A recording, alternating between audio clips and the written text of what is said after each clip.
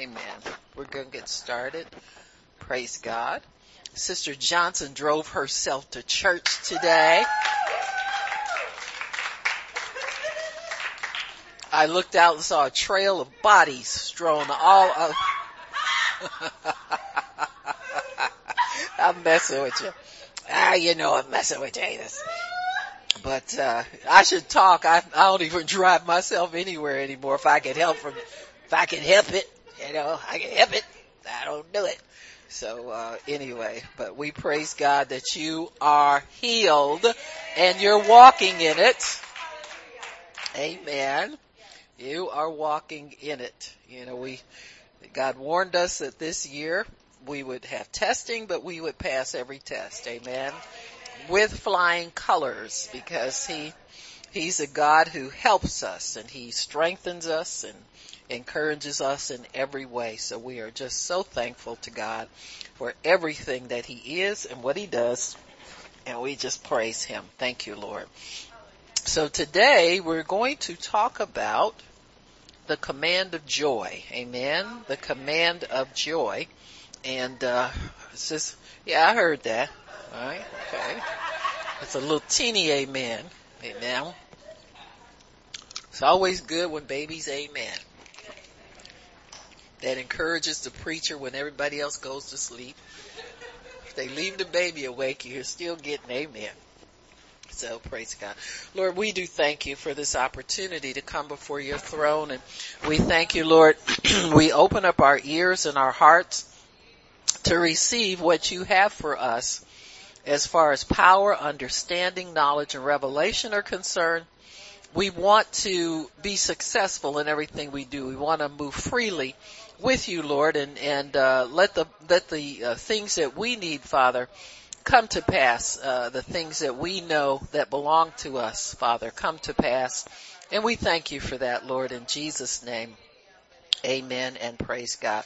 Miss Sharon, why don't you come on up and share your testimony? I just always like it when we start out encouraged. And praise God. Amen. Because the devil is a liar, yes, ain't he? He is. Okay. Probably about a month and a half ago, where I work, they cut my hours. I didn't have any classes to teach, and they moved me over to administration. So I'm 30 hours a week. It's hard enough making it on 40 hours a week.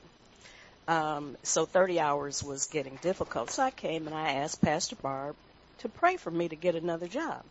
And she says, let's pray for those hours back. And I'm looking at her like, wow, I never thought about that. So last week the owner called me and she's like, are you still free on Monday? Can you start coming back on Monday? So I got my 40 hours back. Praise God. Amen. Praise God. Amen. Praise God. I love proving the devil to be a liar. Amen. Praise God.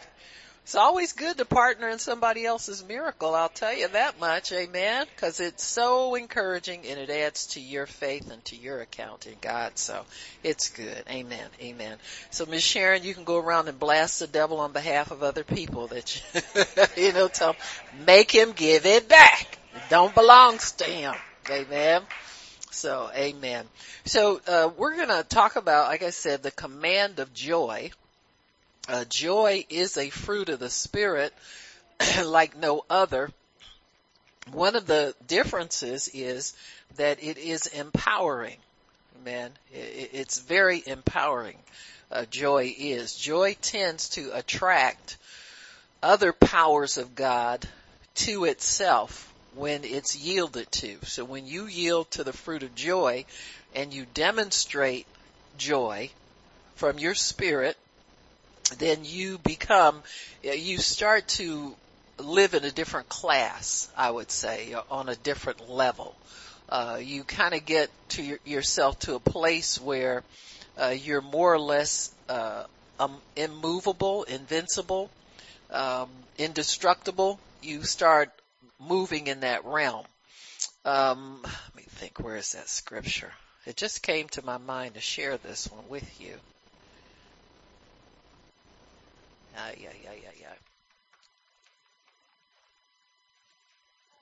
Oh, like I said. got my stuff. I don't have to ask nobody for nothing. If it'll come on.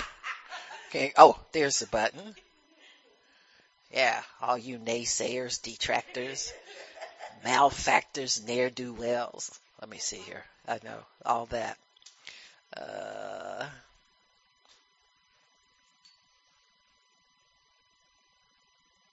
What should take me 2 days to find it? Yabba dabba doo. Yeah. It's probably gonna take me too long. Yeah, well, that's not it. That's not it. That's not it.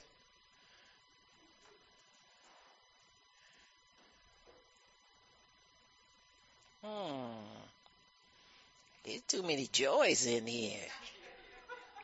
Right. Okay, all right. Let me look another way. I'm going to get this. Amen.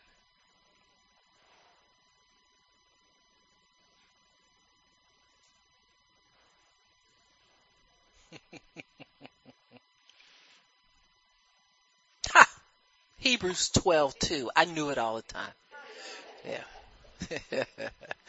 It says here, looking unto Jesus, the author and finisher of our faith, who for the joy that was set before him.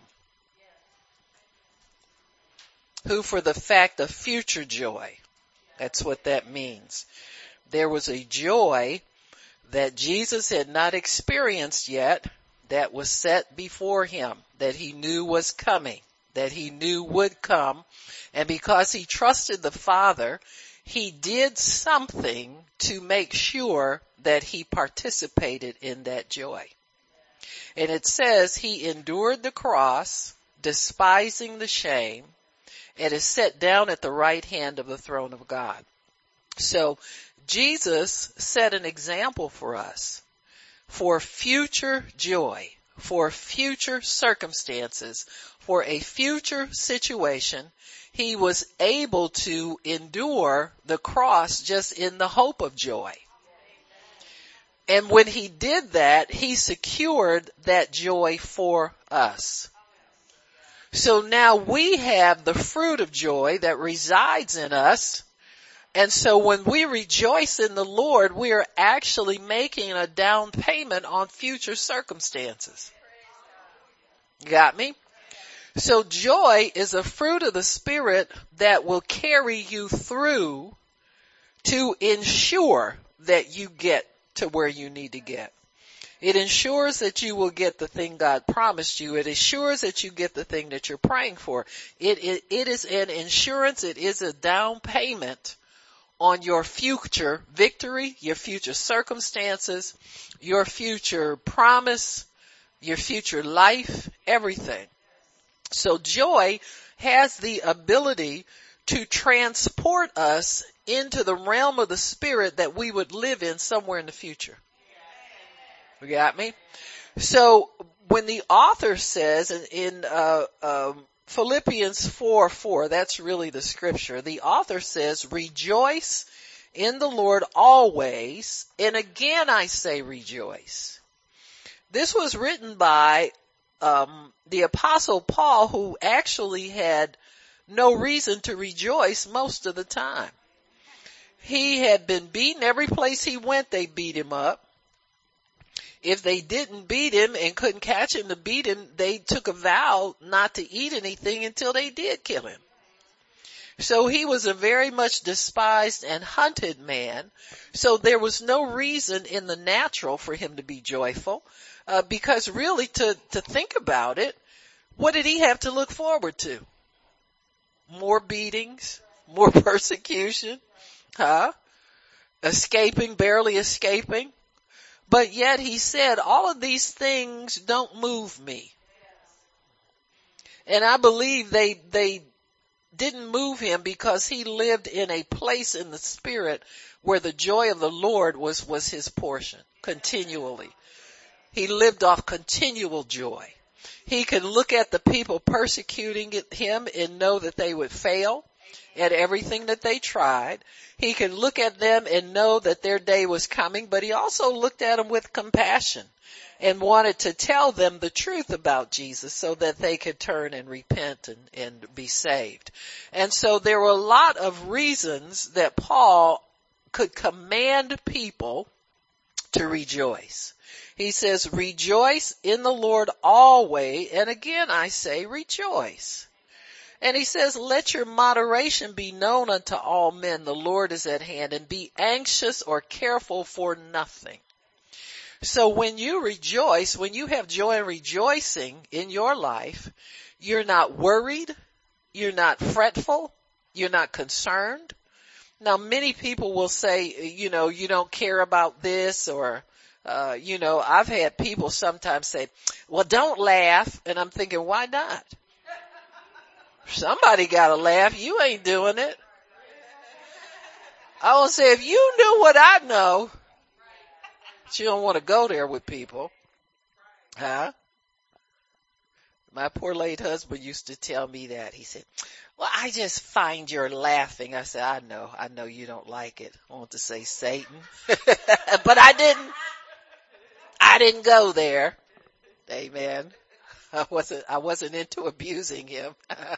Contrary to popular opinion, not my thing. But anyway, but you know what I'm saying. You just think these things, it's like, wait a minute, brother, if you only knew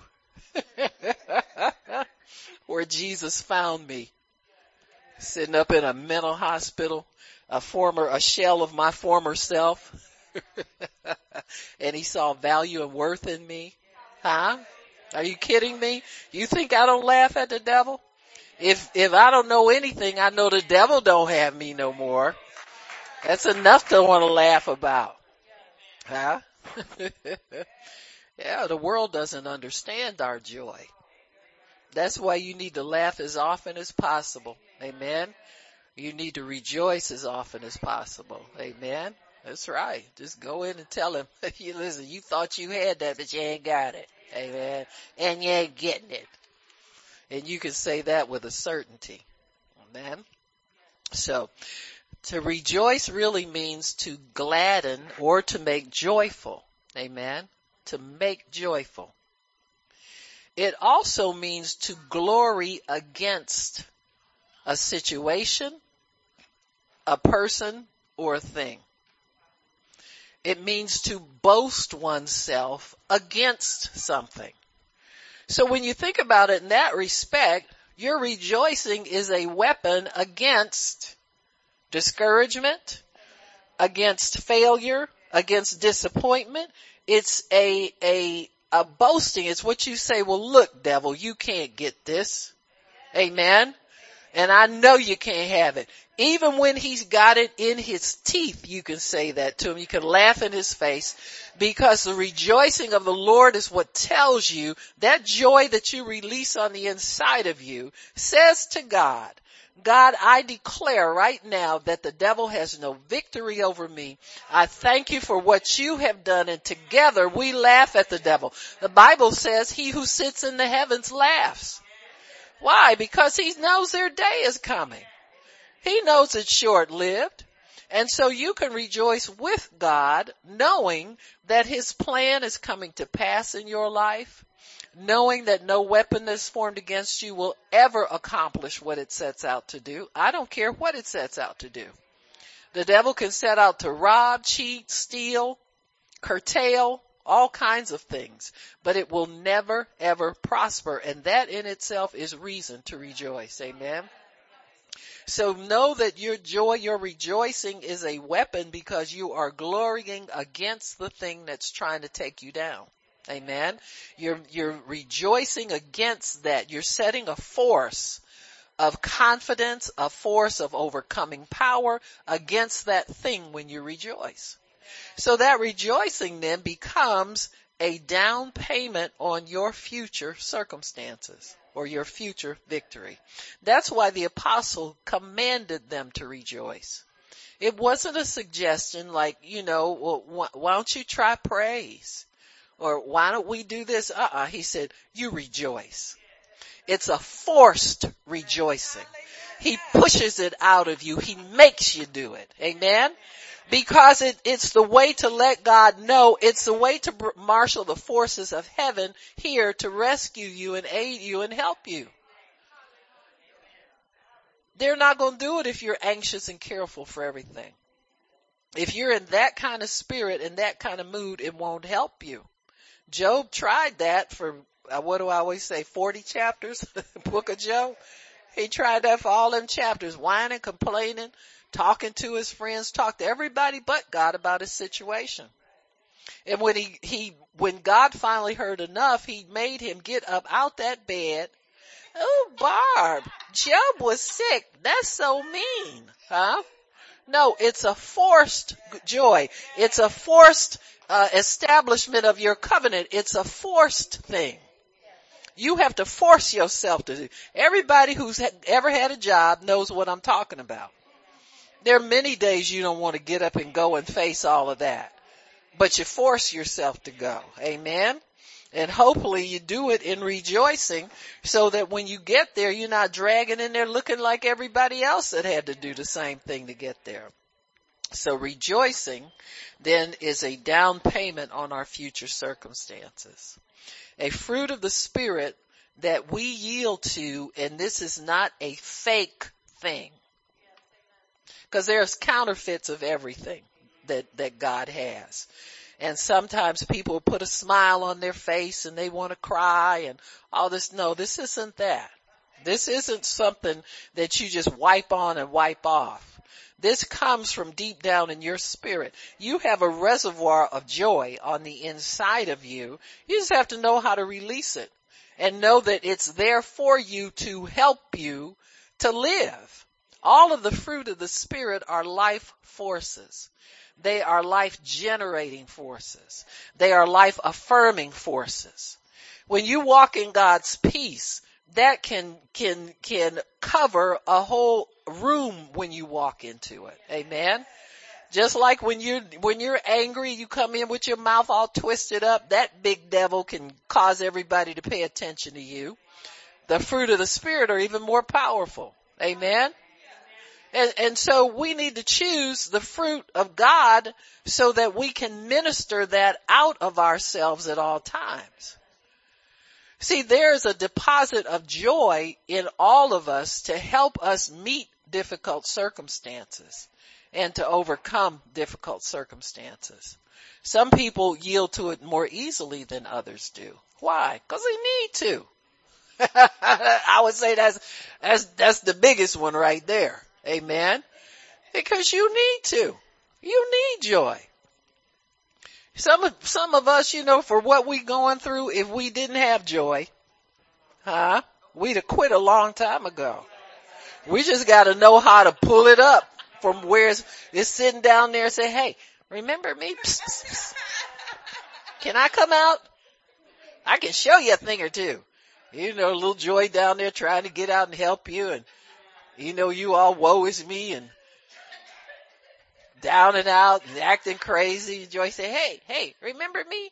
I'm little 'cause you don't let me get out much. But boy, if I ever get out of here, I'm gonna be real big. You let me. A little munchkin Joy sitting in there trying to survive.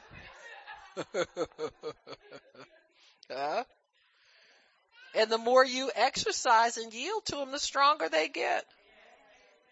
They do. The stronger they get in you. The more you exercise and yield to them, the stronger they get. The more available they become.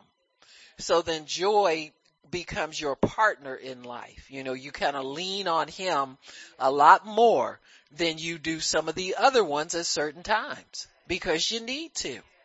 And that's what the fruit of the Spirit are in there for. Amen. Some people never yield to meekness and self-control. That's so prevalent in the day and age we live in.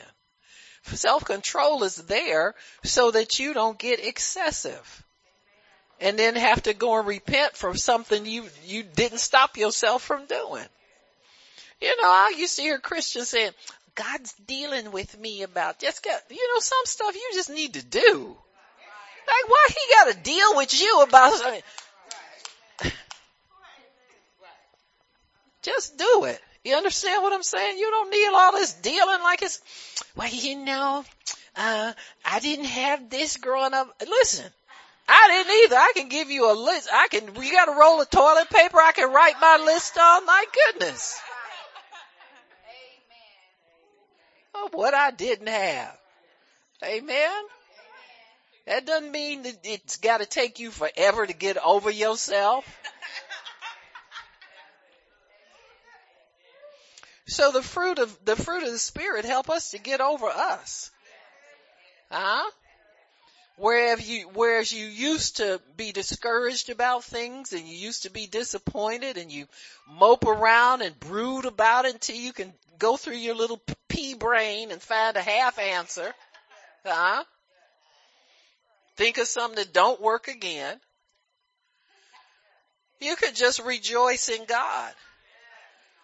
And watch the other answers start to come to you. Watch what God will do if you ever get in the right frame of mind about life. Now, if heaven is really your home, why are you upset about something that's happening in a foreign country? Just like me being upset about what they doing in France or England, that ain't none of my business. What the devil's doing in his kingdom is not none of my affairs, not none of my business. Because heaven, I'm a citizen of heaven. Are you kidding me? I get all the armies of heaven at my disposal if I ever need them. What do I have to be upset about? Now, you're not going to work me into that. I lived a life of upset before then. We're not going there no more. Amen. So rejoice as a fruit of the Spirit, a joy as a fruit of the Spirit is it's a command of God. He commands us to do it, not a choice, because it's not generated by feelings. None of the fruit of the Spirit are generated by feelings. Now sometimes your soul can cooperate with your spirit in such a way where when certain things hit you, you automatically trigger yourself over into the fruit of the Spirit.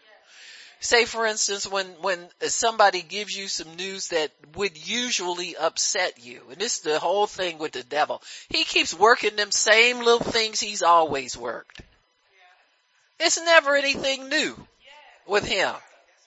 Because he wants you to think that God's not being effective in your life, that nothing's changed, it's the same old, you always have to deal with this. So if he can get the same response from us all the time, then he's got us.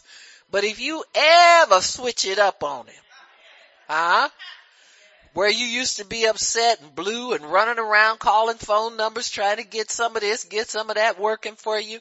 You just sit up there and you start rejoicing. God, I thank you. Hallelujah. Glory. Woo, the devil is trying me today. Father, I thank you that your joy is here to give me overcoming power in this. That I am not going to succumb to this. I am riding over this. I'm rejoicing with exceeding joy.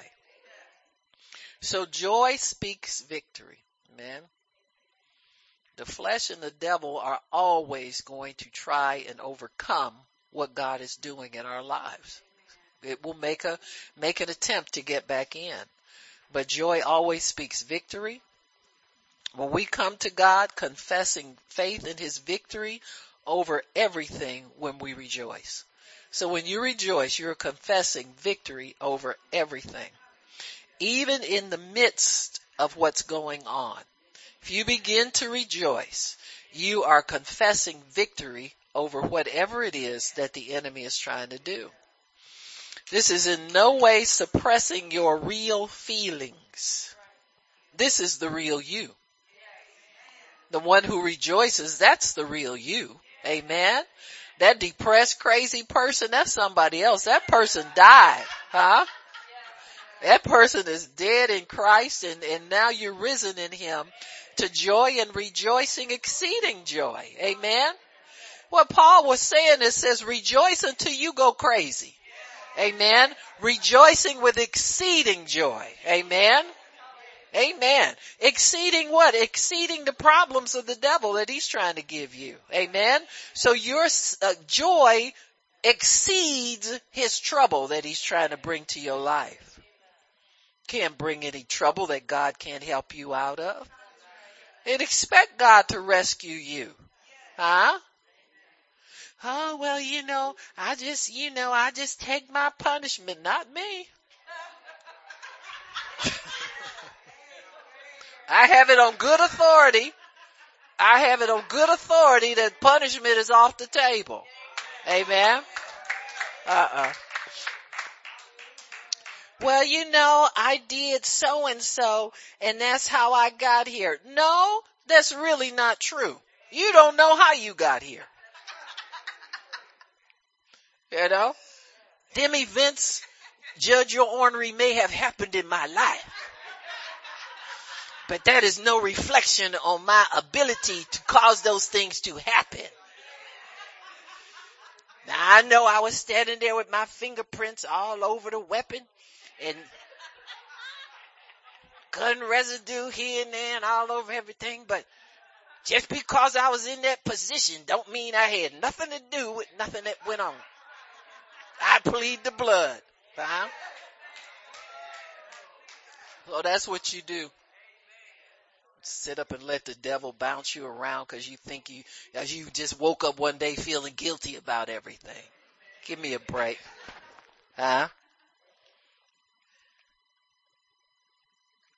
Guilt's off the table. Condemnation's off the table. Punishment's off the table. Punishment, if some of us had to get punished, we just go back to the world. I'm serious. I mean, like, what am I saved for if I'm going to get beat up like I did when I was out there? At least I enjoyed myself.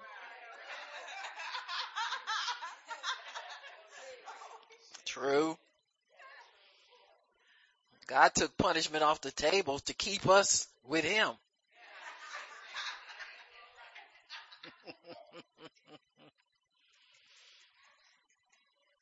But he took our sins, our sicknesses, our griefs, our sorrows, everything that gives us problems and trouble.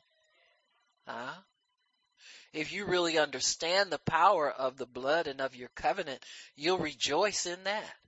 God, I thank you. I don't have to get punished for everything I do anymore. I'm trying my best not to do it no more. You understand it? I mean, a broken spirit, a contrite heart, God will always honor those. And so, no, I don't feel like a burglar, like I'm getting away with something I didn't mean to do wrong. You understand what I'm saying? See, that's the difference when you're blood bought. You don't mean to do these things. You walk around all day. I'm not going to do it. I'm not going to do it. I'm not going to do it. I'm not going to do it. I'm not going to do it. I'm not going to do it. I'm not going to do it. No, not me. I'm not going to do it. Not going to do it. Not going. You wind up doing it. By 11 o'clock, you did good till 10:30. By 11 o'clock, you're right back there again.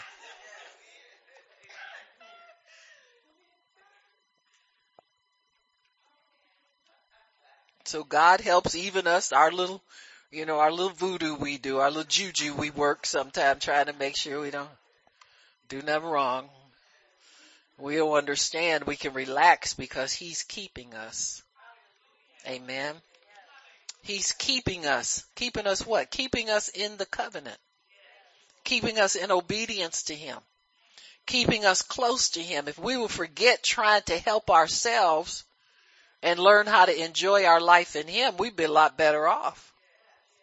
It's only the devil that makes you think about your weaknesses all the time and wonder, if I go back to this, if I go. Come on now. He likes to keep us on edge about whether God really loves us or not. Stay on edge about it. But rejoicing will put you over in the realm where God abides with you, and then you partake of his strength. And see, you're not worried about messing up all the time. You're not worried about what's going to happen if I can't do this right and you're not worried about that. Why? Because rejoicing keeps you in the strength of the Lord. Keeps you in the overcoming power of the Lord. Somehow you get the impression that if that did happen to me again, it's not all lost. God will come and rescue me. Amen. Worst case scenario, he's my rescuer. Amen. But he's also your keeper. He keeps you from harm. He keeps you from the evil one. Amen. So we have to learn how to employ all of the fruit of the Spirit and all of the remedies and helps for ourselves so that we can walk in harmony with God. We rejoice in our salvation. Isaiah 25 verse 9 tells us that the rejoicing in our salvation is what we do. And this is why you rejoice. You rejoice because you don't have to fear, worry, feel threatened by anything. 25 verse 9, did I say? And it shall be said in that day, lo, this is our God. We have waited for him, and he will save us. This is the Lord. We have waited for him. We will be glad and rejoice in his salvation. Amen. So you rejoice in the fact that God will come and rescue you and help you. Well, what if I caused the trouble myself? If you stayed out of trouble, you wouldn't need rescuing. Now that's for some of them other people. I don't know what kind of people that would be. I don't know none of them. But yeah, you need a savior. You need a helper. You need as much as you can get. Huh? So true. Psalm 9. A lot of times we think God is there for us, only when we do good. Your parents weren't even near perfect. And they didn't plant that in your head. You knew your parents. Some of y'all knew you could work your parents up into a certain point, and they would always go to bat for you. But you don't cross the line. Psalm 9:14, that I might show forth all thy praise in the gates of the daughter of Zion. I will rejoice in your salvation. Amen.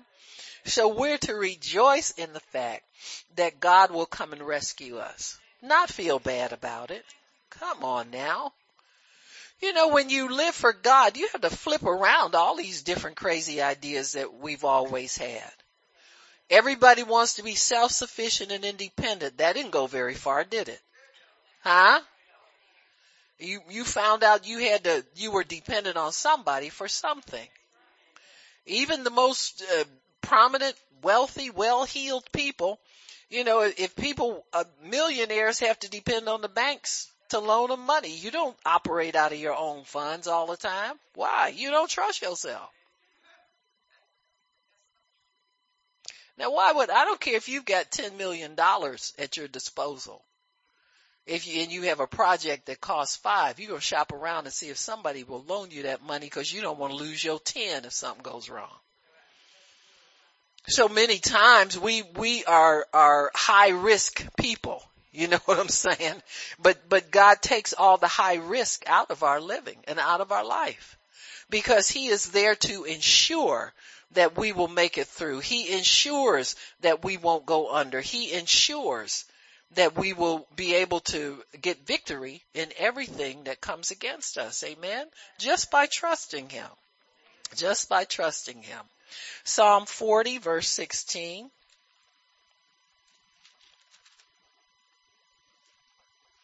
Let all those that seek thee rejoice and be glad in you.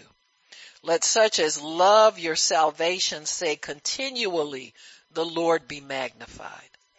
Continually we are to rejoice and say, God, be magnified, be increased in my life. God, be real big in my life. God, be bigger than my situations. Be bigger than my doldrums. Be bigger than my disappointments. Be bigger than my bad mood. Be bigger than my loneliness. Be bigger than all of these. Let God be magnified. Amen. Let him be magnified. I don't care how much you try to prepare and protect yourself from bad circumstances. Jesus said they're going to come to you. Sometimes it'll come out of nowhere where you don't even suspect that anything's wrong. Why? Because in the world you're going to have trouble.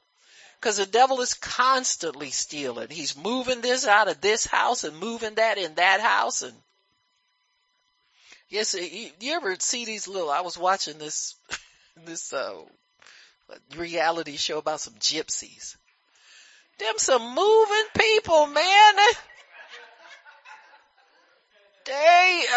One day they got a whole thing that looks like they in business and you can go in and trade with them. Next day that whole thing is empty. They done moved out on you in the middle of the night. That's just like the devil. I'm serious. He says they were saying, what these little gypsy people said. Well, we were trying to get a place, a hotel. The hotels won't rent to us. Why? Because they got a habit of walking off without paying the bill. I don't have no problem with them. Because I pay my bill.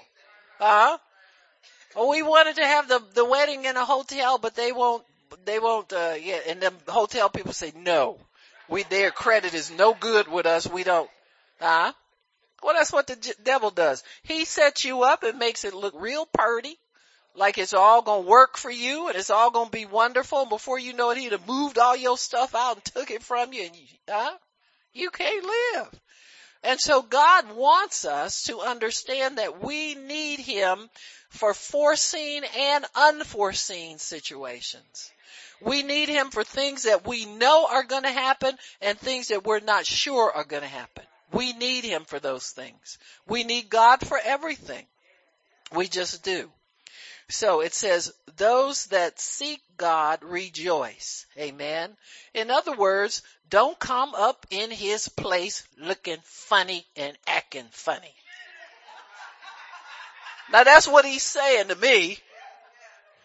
I don't know what version of the Bible y'all got, but mine is new and interesting. Amen. I'm serious. Don't come up here moping and whining. Act like you know somebody that's got something. Amen. Absolutely. It makes a difference because God will acknowledge you. Remember when Esther went in to see the king? She wasn't in now Mordecai was out there in them sackcloth and ashes. You know what I'm saying? He was mourning and he was, carrying on, et cetera, and, and she went out, she didn't even go out to see him. She sent somebody out there. It's like, really, Morty? Come on now. We don't do that. We don't do that now. We up in the palace, brother. Got my nails done, got my hair done. She wondered what ailed the brother, to be honest with you. Seriously? It's got that bad? Ooh, do tell.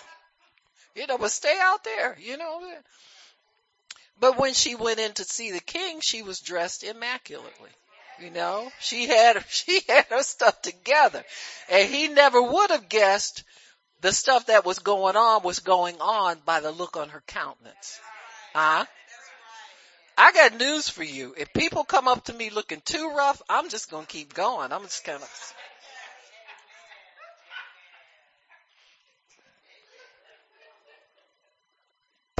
No, I'm not Pastor Barb. That's that girl over there. We all want to see people who look like they're going somewhere. You understand what I'm saying? Look like they know what they're doing. Well, nobody passing out on you and acting all crazy and foaming at the mouth. Really? So she got herself dressed up, looking like she was going somewhere she looked presentable to be in front of the king. Now, if she couldn't have done any better, I guess she would have been like that. But she had been groomed and all that kind of stuff, came up and curtsied and all that and invited him for dinner the next day. You're not going to go to dinner with somebody looking rough and all cutthroat. Got a do-rag on her head and her gang colors and her shades on. And seriously? That's why he told Job, he said, get about that bed. He said, array yourself like a man. Get dressed up and act like you're going somewhere. If you'll dress the part, you'll get there. Amen? Absolutely. Look like you going somewhere.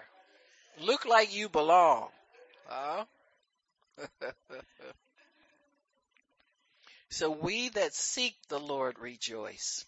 Always get in God's face with joy. Rejoice that He is seeing you. Rejoice that He's your God. Don't rejoice after you get what you need. Most people who think that way don't get much, and they don't have much joy because they're putting it backwards. If you can act like you have a thing before you have a thing, you will have a thing. You do. Just, that's what faith is. Faith calls those things that be not as though they are. Amen? Amen.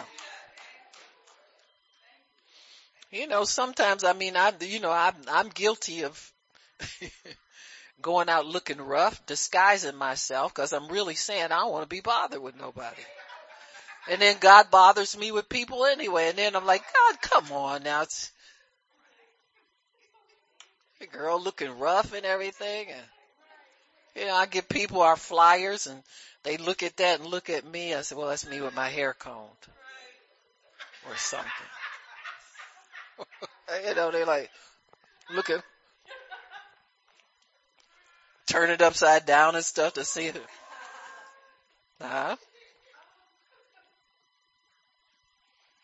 But if you're going somewhere in God, amen, you gotta look like you're going somewhere in God.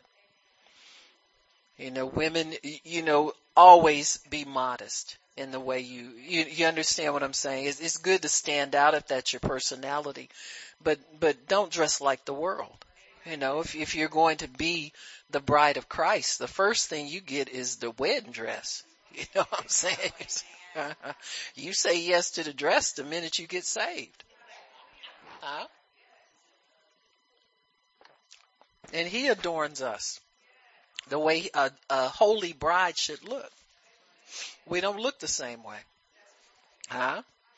I tell you what, you start adorning yourself different. Some of these habits we struggle with will drop off you so quick. Devil will leave you alone so quick because you're putting yourself in a different circle now. You're putting yourself among the saints, amen, among that great cloud of witnesses in the heaven who have established themselves in God by their faith. So your faith says where you're going, not where you're at. It always points to your destination. It never points to your present circumstances. Amen. It's the substance of things hoped for. Amen. It's the substance of things hoped for. So if you're hoping for God to put you in property, to put you in all these things, the things that we say that we desire in God, start seeing yourself being there, taking care of things. Amen. Go clean up something. I don't care what you clean up. Keep cleaning up the same little corner over and over again. Take care of it. Amen. Make sure you take care of it. That's right. Act like you own it if you don't own it. Show responsibility. Amen. Show responsibility for it. And treat it as though it's your permanent possession. Amen. And soon you will be in that thing that's your permanent possession. And it won't be a starter or a fixer-upper either. You got me? It will be something that speaks to the level where you operate at now by your faith. Amen. I remember when we were growing up, little kids, we really didn't know about people that had owned property. We rented. But I can remember the people that kept the clean houses, Now, I don't know if ours was clean or not. My mother made us clean up. Y'all better get in there and do something, I wouldn't have considered us to be unkempt people. You understand what I'm saying? But there were some people whose houses were immaculate. And these were women that worked all day long. They didn't let their kids lay around and not do anything. When they got home, they had chores, and when mama came in, them chores were done. Well, they didn't stay there long. Pretty soon you heard about them moving over to the next neighborhood or the next suburb, and they owned something. Amen. So you can't tell me it doesn't work. And I don't know if them people were saved or not. Well, even more when you belong to God. Amen. He will advance you so quickly because of the responsibility you take for things that he puts in your hand. If you can be a good steward over what you possess, you will soon possess more. Amen. And you won't be fazed by it.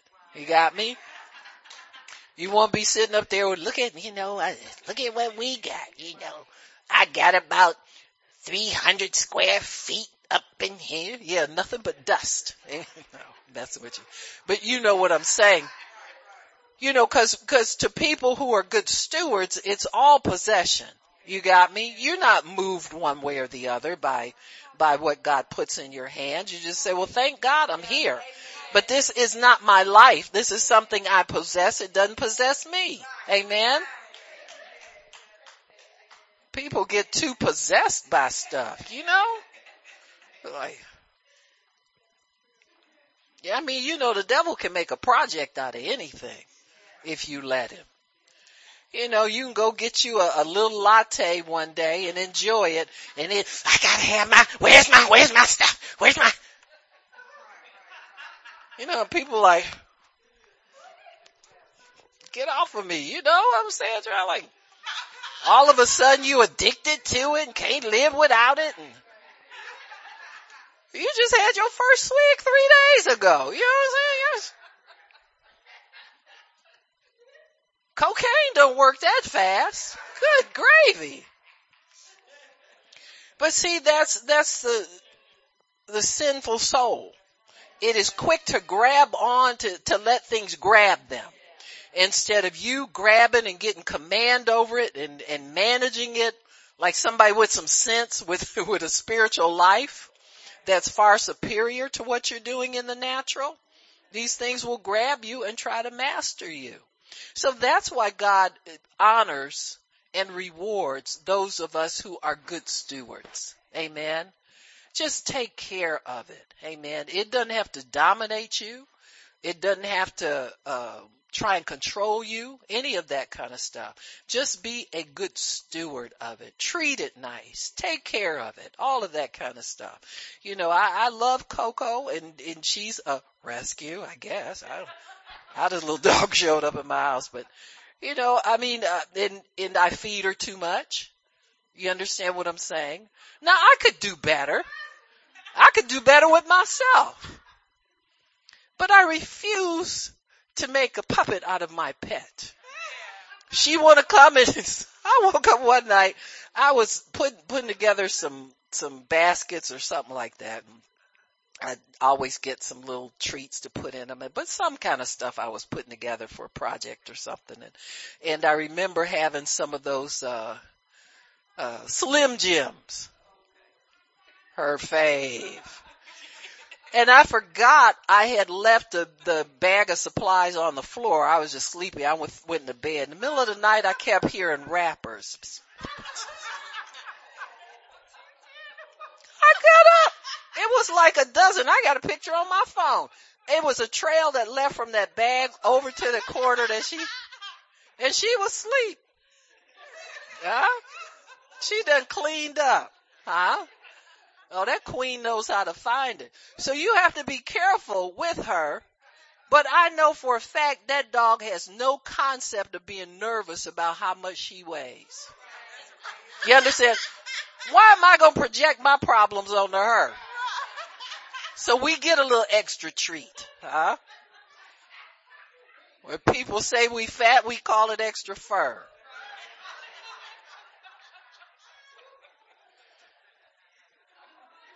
So arrest me for it, okay?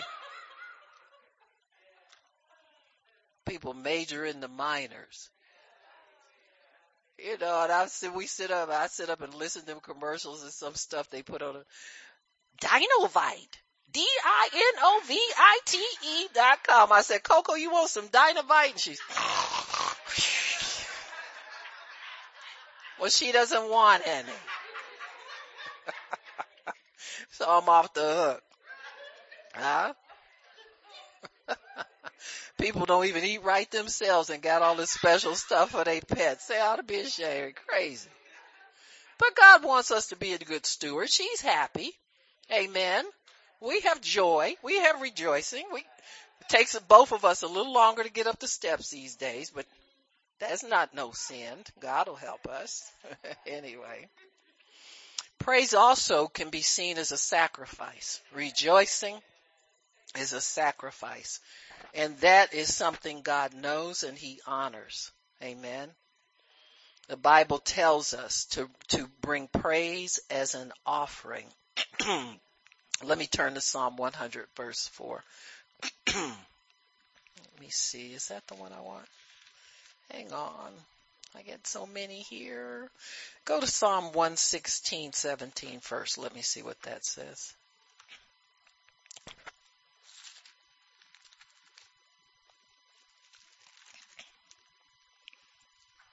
It says, I will offer to you the sacrifice of thanksgiving and will call upon the name of the Lord. So God sees praise, rejoicing, thanksgiving as sacrifices. Why? Because we don't feel in the natural that they're warranted. See, anytime you transcend what would naturally happen in a situation and flip over into the realm of the spirit, that has to pierce your flesh in some way. See, because if you get bad news, your flesh feels like it deserves to be pampered and acknowledged some kind of way. You understand what I'm saying? Well, help me, console me, give me something. I used to say that to my poor husband. He's baby, what's wrong with you? I don't know, but I just want something. And you better have it. Now it's going totally off the deep end now, Barb. Get a grip. You know he doesn't have anything. He said, you took it all from me the first year we were married. Well, I'm not supposed to have anything. So really? We're really in bad shape.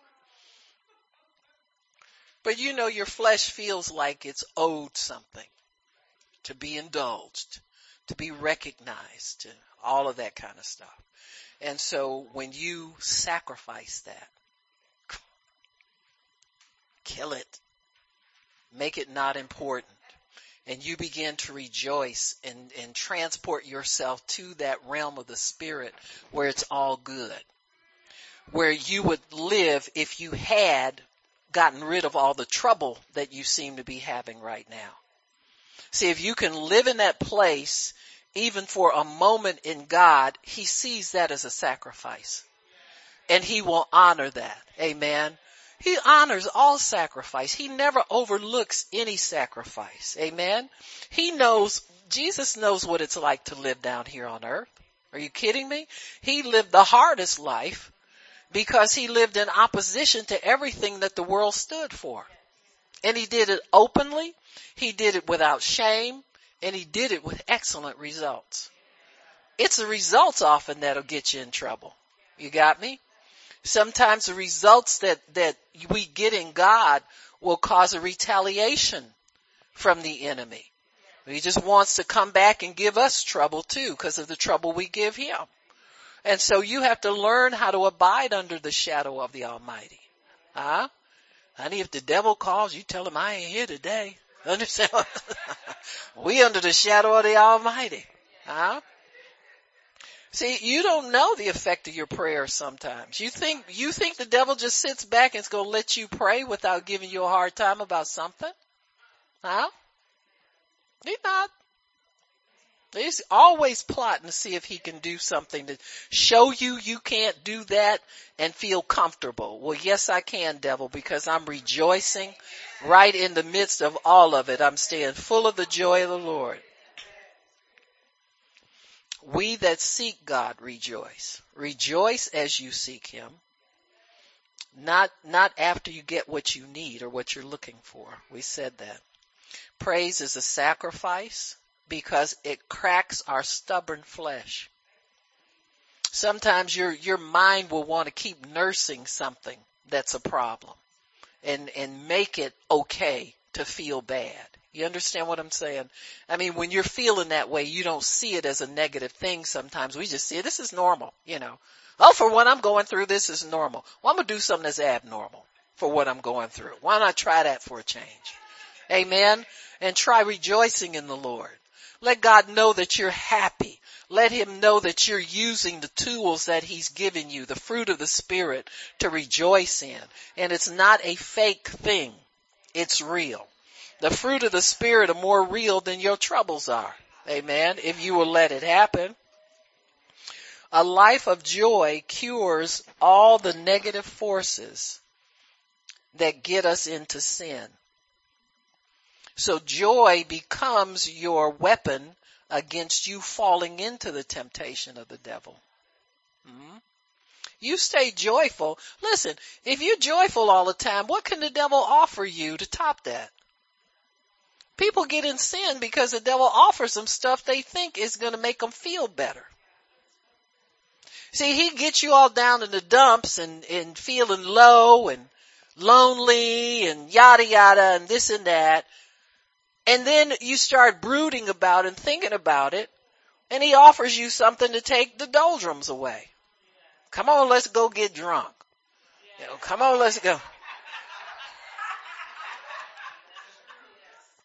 Remember that day you got saved and got happy and got rid of all your whole clothes? Remember that one dress you didn't want to get rid of? Let's go get that one.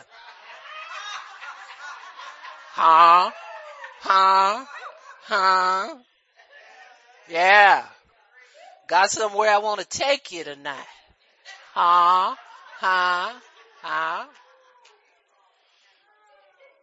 Or them stilettos you kept because you said you was going to get the heels cut down and didn't get them cut down yet. Red bottom high heels.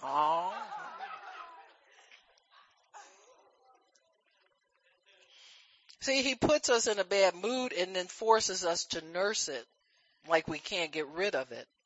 Then he offers us something. But if you abide in his joy, there's no higher fruit of the Spirit than joy. Because joy is symbolic of overcoming. Joy is symbolic of being empowered. Joy is symbolic of not having a care in the world. Cares are what the enemy uses to snag us with. Cares are like, like sticky, like, if your body were covered with Post-it notes, where the devil just comes up and punches one and says, we're going to do this today. Amen. And so when you have cares, it makes you a big target for him. He's able to make you feel that things are never going to get better. People who have lived a while, who are wise, will tell you, that's always going to change. It always changes. Think about the back in the 1929 when the stock market crashed. It's not going to crash these days because they know more how to keep it from crashing.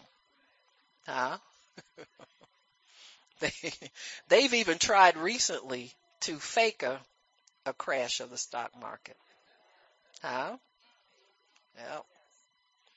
They have built in a circuit breaker. And when the stock falls 7%, it shuts everything down. So you can't trade. Circuit breaker, just like in your house. When you got too many appliances on one line at one time, it just cuts off and you can't do anything. And then people realize, I can't mess stuff up like I was going to try to, so I better chill out, regroup, and think about this thing again. So they did it. That happened last week. With all of the wealth that's in stocks in this country, and people have been predicting it was going to correct itself, which means it'll take a downturn at some point. so that everything's not overly inflated in value or it gets devalued real easily. But that even in those circumstances, people will still try and manipulate it, but they don't have the power to do it like they did in the 20s and 30s. And so during that time, there were people that would jump out of buildings. You know, they go to the office and see they lost everything and commit suicide. That was just very common back in the day. All the wealthy people, all the smart people committing suicide because they lost their money. But there were certain people that just held on. They went to work, they came back, there wasn't much work to do. Whatever work there was, they did it, and they did it, and they did it. Some did it for 10 years, and soon enough, everything came back again. Why? Because they understood something that the people who were circumstantial people didn't understand. And that was that faith will tell you it won't last forever. Amen. And faith will also tell you that God will get you out of it sooner rather than later if it's really harmful for you. God knows how to deliver the righteous out of trouble, the Bible says. He knows how to come and rescue you. He did it before, he'll do it again. So praise then is able to be raised as an offering. When you praise God, you are raising an offering to him of response to your circumstances as though he had remedied them already and they made the bad stuff may just be starting. Amen. We're all tied into the world system in some way. There's no way you can be free of things that go on in the world. But Jesus said to be of good cheer because he's overcome everything that the world has to offer. Even the good things. Sometimes people get too much of good things that the world has to offer. Their flesh gets accustomed to certain things, living a certain way, not having to do certain things. And anybody who's been single for any length of time with a decent job, if you didn't know the Lord or whatever, you know that if you get married and when you get married, you got to cut back on all of those little things that you used to just indulge yourself in.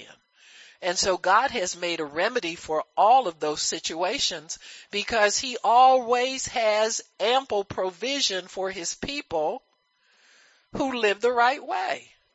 It's not for the greedy. It's for people who live prudently before God.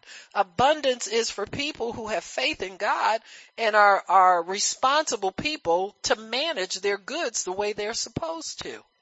If you're a good manager, and I'm not talking about somebody who's perfect all the time, but I'm talking about somebody who's humble toward God. If you know how to manage your resources appropriately, God will always give you more. That's always the key to abundance, is what you do with what you have.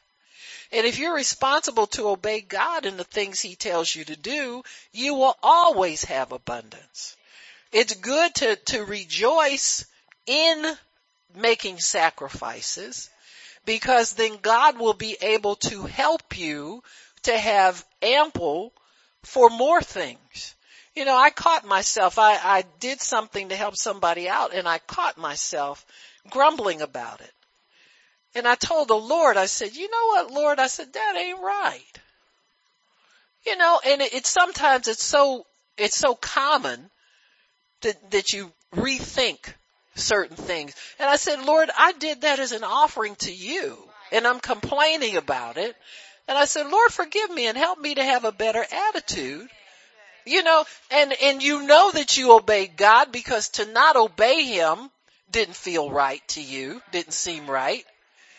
And so sometimes we negate our own blessing or diminish our own blessing by the after the effect attitude that we have about it. So it's good. It says rejoice always. That means rejoice when you do the right thing, and stay rejoicing, because the devil will try to get you to think bad about what you just did. I mean, it's just so common to do. And I thought about it. I said, Lord, to do something like that about money?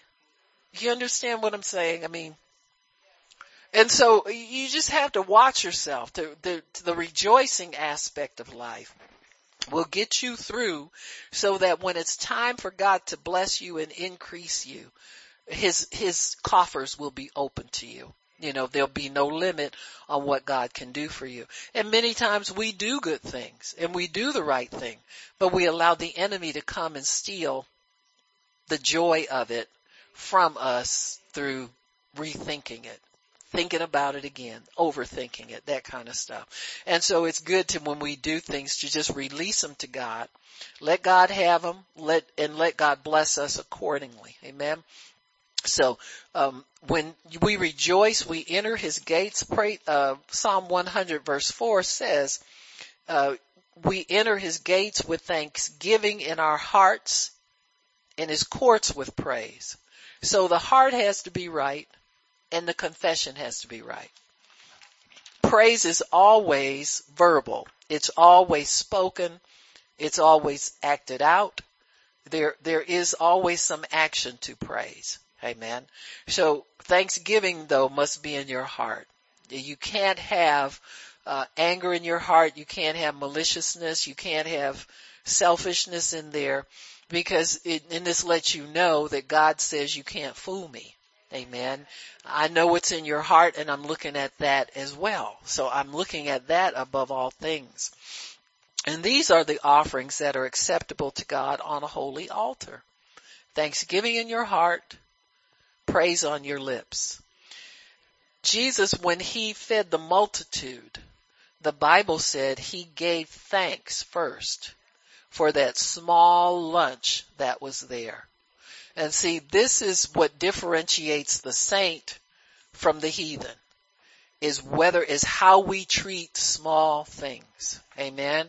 I don't care if it's people that are small. Say, for instance, you might look at somebody homeless differently than you would look at somebody who's, well-to-do or something like that. Well, God is no respecter of persons. And so when God says how you treat small things, don't despise a day of small things. That means small in your eyes, small in stature, small as far as society is concerned. Whatever small means to you, you have to respect and be thankful even for the small. You got me? Don't treat, like I'll see people will just take change and leave it anywhere and I'll go get it, because to me change is money. Back in the day, I'll even collect pennies, because I say, hey, a penny is money too. You know what I'm saying? I don't like them as much as I do paper, but you know what I'm saying. Plastic being my favorite of all, but plastic reads like unlimited to me. I don't know about you, but but the command to rejoice helps us stay in the race that God has placed us in. We need to be able to live under the command to rejoice. When Jesus thanked God for that small meal, he was actually rejoicing that there was seed that God could use to make provision. He wasn't rejoicing in that little bit, but in vision he saw it doing what was needed, it was necessary for the situation. And with abundance. You notice that they didn't just have enough for everybody, so that they had to do the Walmart that they're doing now, fighting over toilet paper. I'm serious. God knows what people will do if you just give people just enough.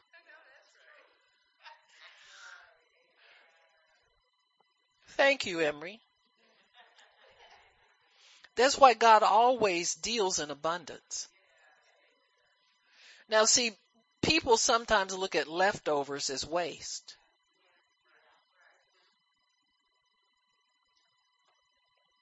I'm going to go across the street to the Y. Because I'm telling you, you have to be careful how you look at things if you're a kingdom person. Jesus, when they finished eating, he instructed them to do what? Gather up what remained so that nothing would be wasted. So that shows you God's heart. God is extravagant, but he's not wasteful. There's a purpose for everything he puts in our hands. I'll see people, don't want to pay their rent on time and don't want to pay, utility bills and then go somewhere and get fast food and throw away half of it because it's not, you need to go get some food and cook. You knew that stuff was junk when you go through the drive-thru. What do you think them people sit up there? That's why they call it fast, because it's been sitting there all day long. Waiting for you to come up and get happy about it. The devil even make you rejoice. He calls it a happy meal. He said, you better be glad for it. Most stale French fries and sitting up under the heat lamp getting dry. Everybody knows better to go at a certain time of the day because it's all leftover food sitting there. So you just take a shortcut, go buy you some food, cook it, and you can have leftovers the next day. Pay top price for no leftovers. I'm serious. So much waste. And whenever there's waste, then there's lack right in the same atmosphere. Because people who are wasteful lack wisdom. They lack discipline, they lack prudence, they lack a lot of things. Amen. And so God, when He provides abundantly. But He's not wasteful. When we have a conference and it's a lot of food, when it comes in at one time the first day, one of the ladies that helps us at the venue, they have people you can hire to come over and assist you and all of that. And so she was looking in the refrigerator. She said, how did y'all get all this food in here? There's a lot of food. And so I told her, I said, well, by Sunday we won't have nearly as much. I said, but we'll have some left over. We don't throw anything out. We don't throw anything away. See, there's a purpose for everything. Number one, my conscience toward God will not let me make barely enough anything. Because you don't like it, and I don't either. When people come in, I don't want them looking and saying, well, is all this gone? Where's this? Where's that? I don't like that. Because I know God will provide for them and provide abundantly if I'll take the responsibility to make sure it gets in there. So I don't care how much is in that refrigerator, to be honest with you. Because I don't worry about things. That God cured me of second guessing Him a long time ago. People point the finger at you and think you the one doing all that. Well, Pastor Barb didn't buy all that food. Take that to your house. I know how to run the house of God. And I know what God's told me about His people. See, you don't know who's coming in. You don't know that they don't have food at their house. You don't know that they might have taken the last of anything they had just to make it to the meeting. I don't care if they have prophet, apostle, minister, reverend in front of their name with a beautiful suit on.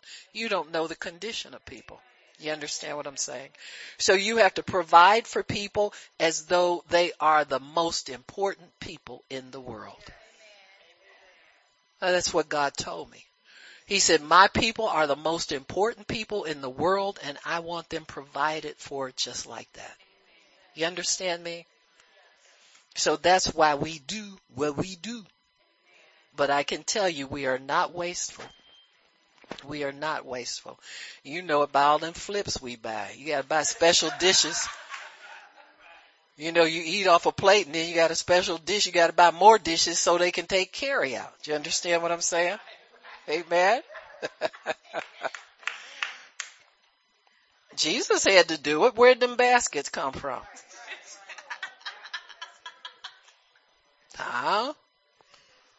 Came from somebody who knew God was going to provide extravagantly and provide in abundance. Yeah, there's always extra, folks. There's always more. Praise God. So the command to rejoice helps us to stay in the race as winners. We're not straggling and barely making it through. We cross the finish line full of joy, full of energy, stronger than when we started the race. Amen. When the saints leave this earth and go to heaven, they are stronger in God than they were when they first started the race. There's no barely getting in heaven, folks. If you've been running with God for a while, you're not barely getting in. You're going across that finish line stronger than when you started, and you should be stronger. Amen. Habakkuk 3, let me think, 17. Oh, I'm in Hebrews. Let me find that. Hang on.